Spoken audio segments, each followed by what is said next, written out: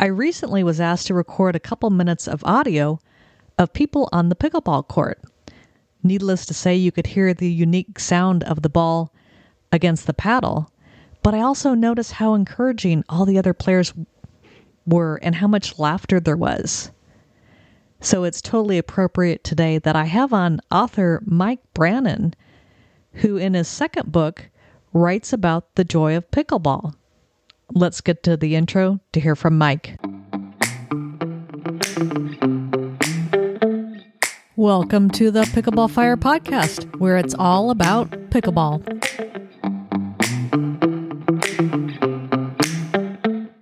Today, I would like to welcome to the Pickleball Fire Podcast, Mike Brannon. How are you doing today, Mike? I'm doing great, Lynn. Thank you. How about you? Good. And actually, I should say I'm welcoming you for the second time to the podcast. And we had a great conversation the first time. You are an author and you now have 2 books on pickleball out. And I actually am going to back up a little bit because I really enjoyed your story last time about how you came to write a book on pickleball. Well, the first book came about completely accidentally. My wife and I were on the cruise of a lifetime in the South Pacific, and everything was wonderful. And then there's this thing that happened. You ever heard of COVID?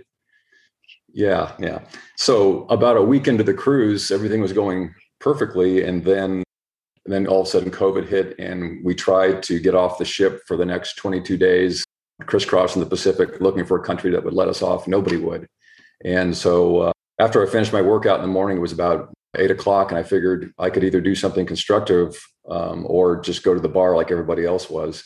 So I thought I'd better start doing something constructive if I'm going to survive these next 3 weeks. So I ended up just stream of consciousness, writing down my thoughts about what it's like to live well, kind of my life philosophies for my kids, for myself. And it turned into a book, and the book had nothing to do with pickleball originally. But when I finished the book, I submitted it to a couple of people in the book business, and they said, "We love your writing. This is great. No one's going to pay attention to you because you're not already famous." Apparently, if you write something that's meaningful, you have to be famous first. So they said, "Well, you have this one paragraph about pickleball you use as an example." And they said, "Why don't you try that for your niche?" So I redesigned the book around using pickleball as a metaphor for life, how it connects us, how it challenges us, how it can bring out the best of us or the worst of us, depending on what we bring to the court. And so that was the genesis of the first book. And I know that the book is so enjoyable and you've got such a great story behind it. I'm curious because that book is a real hit. Why did you decide to write a second book? Yeah, it's the thing is that the first book was called Pickleball and the Art of Living, and a lot of people wanted more pickleball. They said, "Okay, this is nice about living well, but what really matters to me?" Well, of course, pickleball matters much more than living well. So the diehards wanted more. It's like that Saturday Night Live skit with the guy says, "I got a fever, and the only cure is more cowbell." Well, for these people, they have a fever, and the only cure is more pickleball. So I went ahead and wrote a book. It's called The Joy of Pickleball, because I think that's why a lot of us are drawn to it. I mean, it's a joyful experience. And the subtitle is The Definitive Instructional Guide for the Senior Player, because when I was researching this, I had found that nobody had really written a book specifically for seniors, who happen to be the biggest demographic. So not only does the book have a lot of instruction in it, but it's also tailor-made for the senior player, what it's like to have played other sports early in your life and maybe not be able to play them like you used to. I'm a prime example of that. I stopped playing basketball when I turned 50 out of self-preservation. My off shoulder's torn up, so I can't play tennis. I can't extend like I need to play tennis, but I can extend just enough with just a couple of tears here and there when I play pickleball. So it just kind of works. If you want to continue to, as I say, if you want to reimagine your athletic life, pickleball is there for you. I love that. And I can definitely relate to that story. My basketball career ended at exactly age 50 when I completely tore my ACL. Then it was 6 years later, I happened to find pickleball, and I'm with you. You kind of look at it and you're like, my body can probably do this. And it's so much fun. Now, actually, why do you think people enjoy the game so much? Because you've got the title of the book, it's The Joy of Pickleball. Yeah, if you do it right with the right people, and anything in life, of course, is great if you're doing something you love with people you enjoy. But pickleball kind of just lends itself to that. I mean, I know you, Lynn, with your sports background like mine, I've never experienced a sport where I'm laughing so much. I mean, at myself, at my buddies. If you just, one of the things I do in both books is I invite you at times, just when you're not playing, not when you're playing, but when you're not playing, just close your eyes and listen. And there's a lot of great sounds. There's a couple of interesting words that fly out occasionally, but mainly there's a lot of happiness in the air, and there's a lot of joy. There's a lot of building each other up. It's very different than that mono tennis vibe sometimes, or of course with me with basketball, which is pretty much you're in someone's face and trying to impose your will on them. Pickleball just happens to be it's just fun. And as we've all heard 1,000 times, it's easy to learn and difficult to master. So it has that great combination of accessibility, yet challenge. And without the challenge, we get bored of anything. But pickleball, you're always learning. There's always, even the pros are always learning. So that's what I think makes it such a great game. Now, in your book, The Joy of Pickleball, you have a really interesting first line of the book. Humans love to play. Why is that so important for your book? This is one of those, I think, really big life lessons I think that we pick up as we go along sometimes is, for instance, I've got a golden doodle who's just a kick. I've never had a dog like him. He just wants to play all the time. He's such a happy soul. I mean, he gravitates toward everybody. My grandson, who's 3 years old, is coming to visit me next week. And when you watch a dog or a kid play, you're swept up in it. It's so uplifting. And you realize that as we get older, that play sometimes gets squeezed out of our life. But it's so vital to our happiness. We don't do pickleball. We don't work at pickleball. We play pickleball. And so it's rewarding to put in time and effort, do the best you can. But when you lose sight of the fact that what we're really doing is playing, then I think that's where you might lose your way a little bit. It's just the joy of play is amazing. I find it ironic because I tend toward Buddhism. I meditate. I'm into different pursuits. And which is great stuff, but I find it ironic that sometimes just by playing, I get myself in that present moment awareness that I've been working so hard to get through other means. And when I play, it just happens. You're just there. You can't be worrying and hitting a good volley at the same time. You can't be thinking about your job and making a good shot at the same time. So play is just such a vital part of life. And as we get older, I think it's even more important that we reconnect with play. Very true. And you had mentioned that you do a lot of meditation, and I know you have kind of a very holistic approach to life in general. So how can you have a holistic approach to the game of pickleball? That's a great question. I think that's the ticket, is when you have a holistic approach, it's not about who gets to 11 first. I mean, it's fun. We want to win, and that's great. That's part of the thing. But a holistic perspective is much more about, especially, again, I keep emphasizing this, as you get older, it becomes more important to have a well-rounded experience, to connect, to belong. Because as we get older, sometimes we're no longer working, maybe our kids have moved away.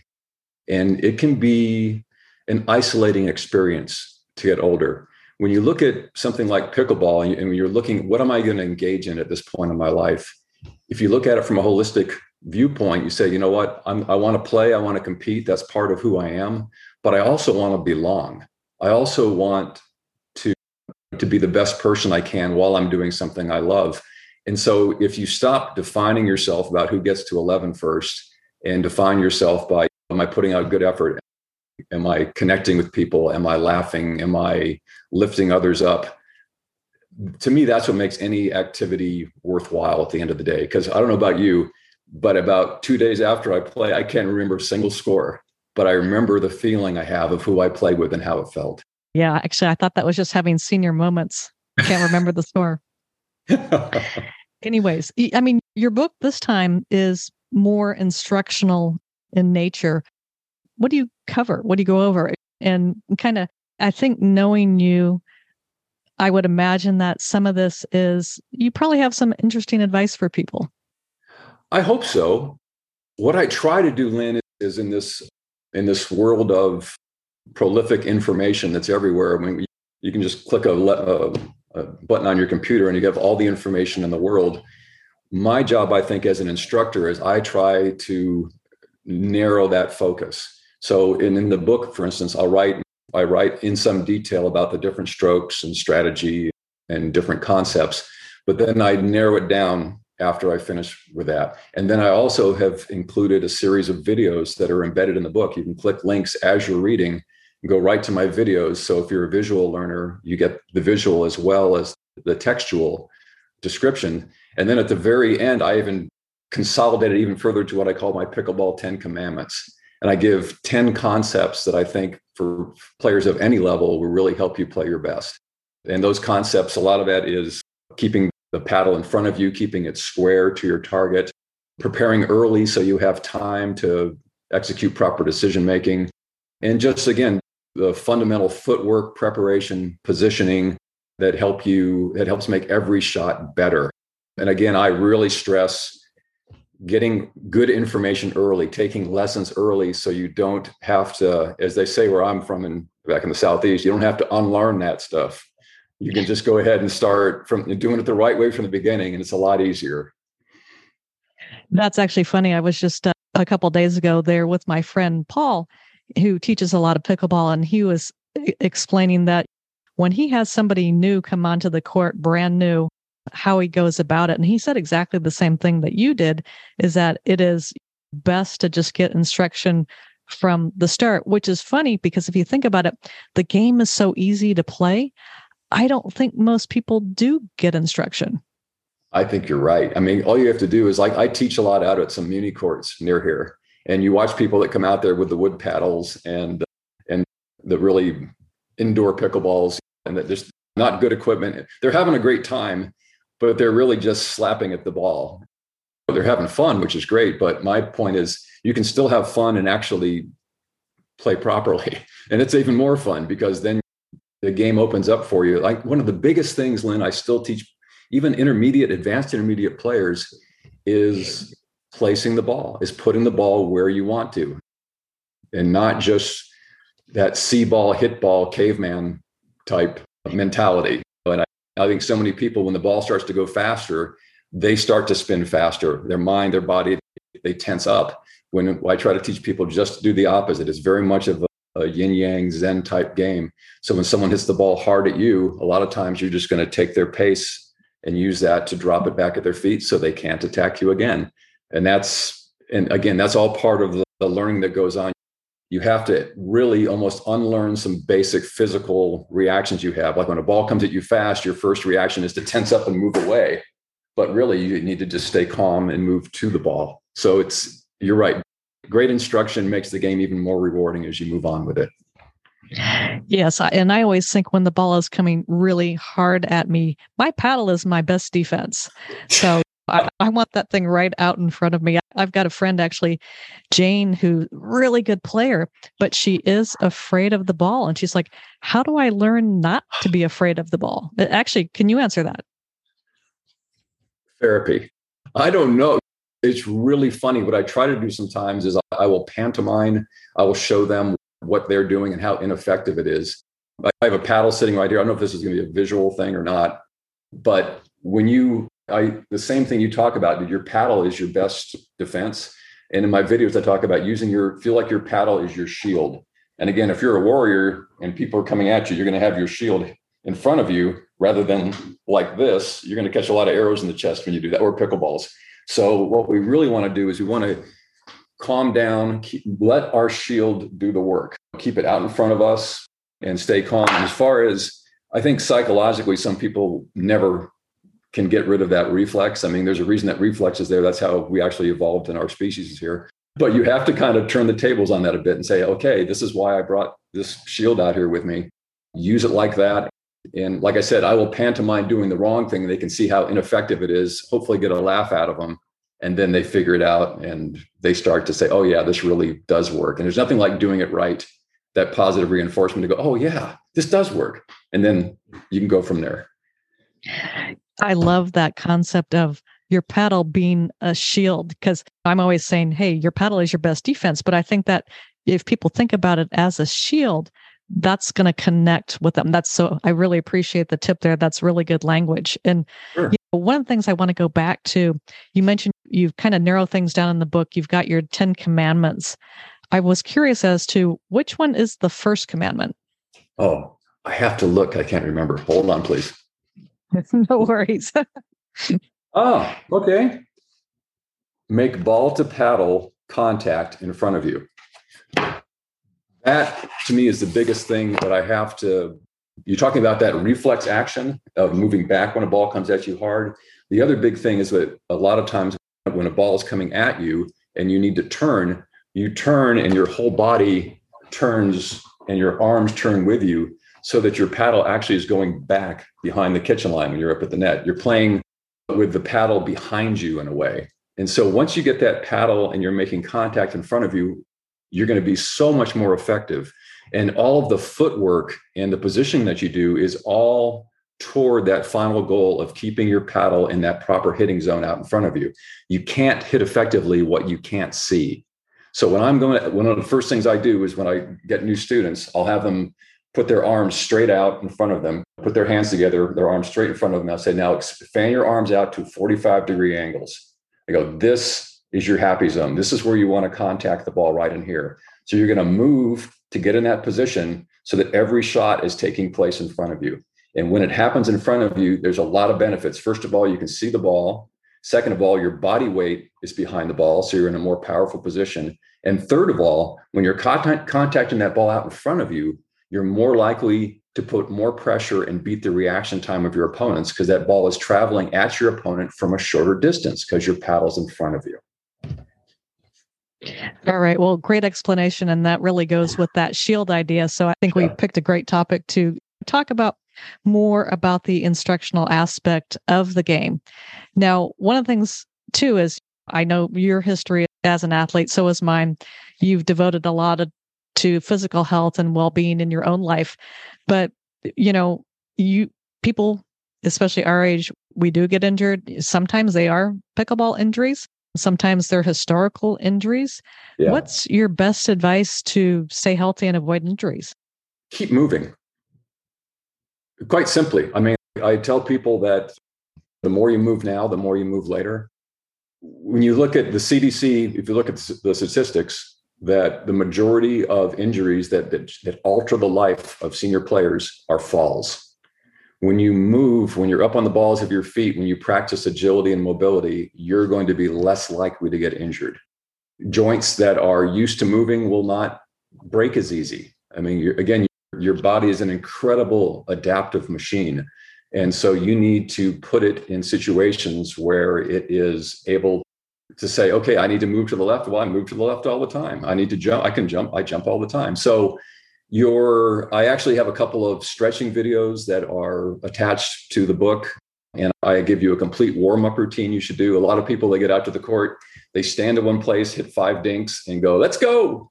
And I have to admit, I sometimes do that. But usually I do try to move around, get the blood flowing. When you stretch and you rotate your joints, you actually activate the synovial fluid that's in your joints. You're less likely to get injured.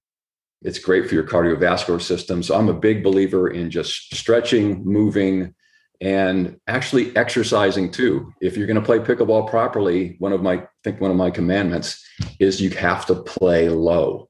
And to play low, you've got to be able to get into that squat position, sitting down on your haunches, where you can move side to side easily, and you're in a powerful position because a lot of the shots, your power comes from the ground up. And so if you've got a strong core, strong legs, you're going to be able to maneuver around and play better pickleball. That's interesting. That's one of the things that Paul, my friend, noticed about when I play. When I'm in that dink rally, my eye level is like about where the ball is. So I'm getting down pretty low to be doing that. Nice. Yeah. As I say too, if that ball's low, you got to get down there with it. Otherwise, you're standing up and you're reaching down and you're trying to scoop it. And if you're trying to scoop a ball, your paddle angle is changing. And when your paddle angle is changing, you're not going to be able to make square contact. And that's the name of the game. If you watch the pros play, They do a lot of different things, but at the end of the day, you're going to see that paddle is perfectly square to their target. That face is square. And so if you don't get down low, like you said, it's hard to do. Now, granted, as we get older, sometimes some of my students, I say, just get as low as you can. I mean, because we all have limitations. So you just, at the end of the day, this is not a pop quiz. This is a no judgment zone. You do the best you can, but exercising, stretching, and doing those kind of things will help you maximize whatever you bring to the court. Now, your book finishes with an interesting concept, and it's one about perspective. And I think we've kind of probably covered some of that, thinking about your book is focused on older players, but tell me about that perspective. Obviously, perspective means a lot to anything you do in life. If you don't mind, let me just read you a couple of paragraphs from that perspective part of my book, and I think that might be better than what I could just ad lib for you. I start off with a quote from Albert Camus, one of my favorite French philosophers. And he writes, "Autumn is a second spring when every leaf is a flower." When you think about that concept, we're in that stage of life. This is our autumn, the senior player, but yet there's beauty in it. You know, you don't have to be the rose at all times. You can be that beautiful weathered leaf that's seen a lot of seasons. And so I write that happiness is all about savoring every day and expressing who you are in every season of life. Autumn is more peaceful than the bursting of spring and the bustle of summer. The colors are richer. There is time to enjoy the harvest of the hard work that went before. Your future may not be full of boundless possibilities as it was when you were young, but the autumn of life is often more suited to who you really are. To the extent possible, you have created a life that reflects your values. Ideally, you have surrounded yourself with good people who lift you up rather than competing with those around you for status, attention, and money. And I finish with, your motivations have naturally shifted from future-oriented goals to present moment joys, a walk in the forest, a sunset at the beach, playtime with a grandchild, without the distractions and demands of making a living or raising a family. You may not be able to run a marathon, but you can play pickleball, competing on your terms in an environment that suits your needs in this autumn of life. Nice. I love that. Now, Mike, after people hear the podcast, I'm pretty sure they're going to want to take a look at your book. How can they find it? Well, it's on the mothership, Amazon. You can't miss it. Just put in Joy of Pickleball or my name, Mike Brannon. I'd really like it if you would go to my website, which is, you can go to Amazon from there. But at the website, you can also find all my videos, blogs. Hopefully you can kind of capture the spirit of, I try to bring a lot of humor to this. It is pickleball, folks. And it's not, there's a lot of problems in this world, and your pickleball game should not be one of them. So come to Mike Brannon, M-I-K-E, which most of us can spell, and B-R-A-N-O-N, which no one can spell, .com, MikeBrannon.com. And check it out. See if you like what you see. If you have any thoughts you want to share with me, I'm just hanging out playing pickleball and enjoying life. So I'm happy to correspond with you and help you play your best. And I appreciate everyone's interest. And I just sincerely hope this book helps you do what I hope my mantra is. I want you to be able to play better, healthier, and happier. And that's why I wrote the book.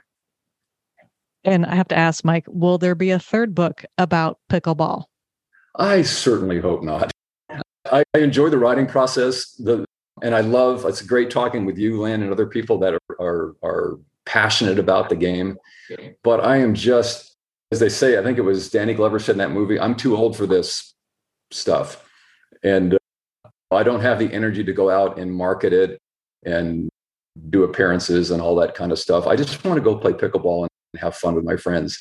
So if another book idea comes, I'll try to fight it off. But if it's too inexorable, I'll give in. But for right now, I'm looking forward to a couple of years of just enjoying the feedback I get from people from my first two books, and traveling and being with my grandkids and my family and my doggie. And that's enough for me. All right. Well, one of these days I'm going to get out to Carlsbad to see you. But again, Mike, I thank you so much for being on the Pickleball Fire podcast. And even if you don't write that third book, I'll probably still see if you want to come back on. You've got some great instructional tips, and I know you do a lot of teaching. And actually, that's a good point, because you do have the book, but you also do a lot of instruction in your area. Yeah, I'm I'm incredibly active coaching, and I haven't solicited a single client, but they seem to just come because they, not trying to brag here, but I really, when I'm with you on the court, you have my undivided attention. And I think, given my background in all different kinds of sports, I understand the kinetic chain. I understand that there's different styles of learning. I taught high school for a while. And so whether you're a visual learner or auditory or whatever, I try to meet you where you are. And the main thing I tell people when I get with them on the court is there's two things. Here's my safety talk. Don't backpedal, wear eye protection. Okay, that was fun. And here's my overriding theory about pickleball. I don't want you out here if you're not going to have fun. That's simple. Everything else is gravy. So that's kind of the way I start when I teach people. Be safe, have fun, and let's enjoy learning and making new friends and see where this journey takes us. All right. Awesome philosophy. Thanks, Mike, for being on the podcast today and for letting CBS record the show. Sounds great. Take care. Thank you for listening to the Pickleball Fire podcast. If you enjoyed the show, be sure to give it a 5-star review on Apple iTunes.